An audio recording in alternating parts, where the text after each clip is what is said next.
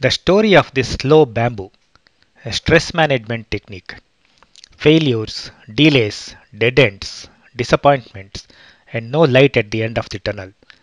These are the standard difficulties that everyone on our planet will face countless times in their lives. Nothing can be more frustrating than seeing all your time, effort, and money go down the drain again and again. And when one fails constantly, it is very tempting for many people to give up by thinking that there is no use in trying anymore. But giving up hope is no way to live. Just because you haven't achieved what you wanted by a certain time and date doesn't mean that you will never achieve it in the future. And for that to happen, one should never give up or stop trying. Yes, it is not easy to continue when you have failed many times in the past. So, how do you keep yourself motivated to continue?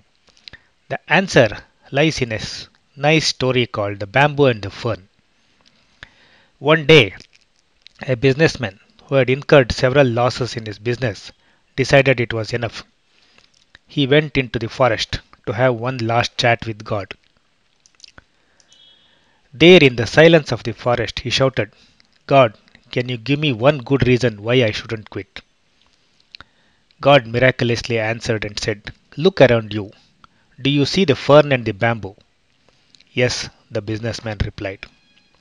God continued, When I planted the fern and the bamboo, I took very good care of them. I gave them both equal amounts of food and water. I also gave them sunlight and protected them from the storms. The fern grew quickly from the earth. Its brilliant leaves soon covered the entire forest floor. Yet nothing came out from the bamboo seed. But I did not quit on the bamboo. In the second year, the fern grew even more splendidly than before, but nothing still came out from the bamboo seed. But I still did not quit on the bamboo. In year 3, there was still nothing coming out from the bamboo seed, but I would still not quit. In year 4 again, still there was nothing coming out from the bamboo seed. Still I would not quit. Then, in the 5th year, a tiny sprout emerged from the earth. Compared to the fern, it was seemingly small and insignificant. But day by day the sprout grew. First a shoot, then a seedling, and finally a cane. Within 6 months, the bamboo cane had risen to a height of 100 feet. It had spent 5 years growing roots.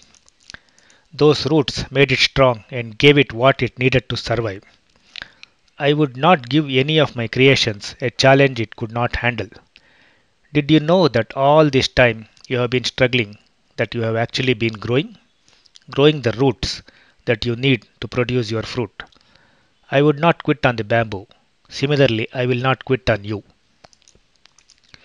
Don't compare yourself to others. All of my creations have different purposes, different journeys, and different time scales. The bamboo had a different purpose from the fern. Yet, they both make the forest beautiful. Your time will come. You will rise high, said God, and disappeared.